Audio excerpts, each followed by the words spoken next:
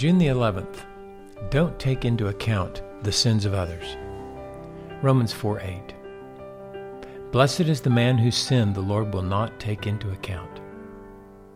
In today's Live to Love Scripture encouragement, we look at a second reference which Paul made to King David's declaration in Psalm 32 regarding the man or woman to whom God credits righteousness. Blessed is the man whose sin the Lord will not take into account. The context indicates that Paul had in mind the time when a man stands before God to give an account of his life. Imagine the wonder, awe, gratitude, and outpouring of love from one whose sins are not taken into account at that moment, or any moment for that matter. How blessed is that man or woman.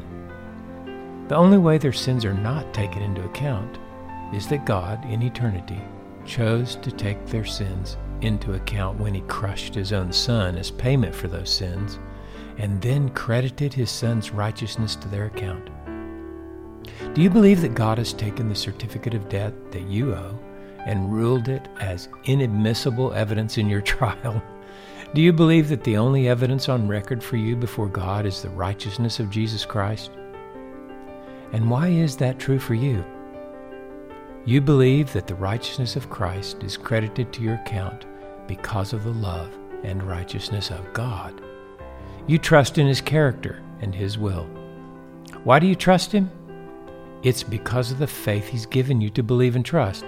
Why did he give you faith in Jesus? Because he has loved you in Jesus from before the foundation of the world. Be amazed at such glorious grace and love. Paul described agape love in this way to the Corinthians in 13:5. Love does not take into account a wrong suffered. How blessed is the man whose sins are not taken into account. Are you taking into account anyone's sins and allowing their sins to separate them from you? If so, it can only mean one thing. You don't really understand God's love for you.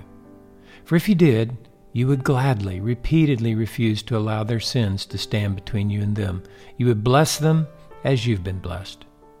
As we live to love with Jesus, let us bless people by not taking into account their sins.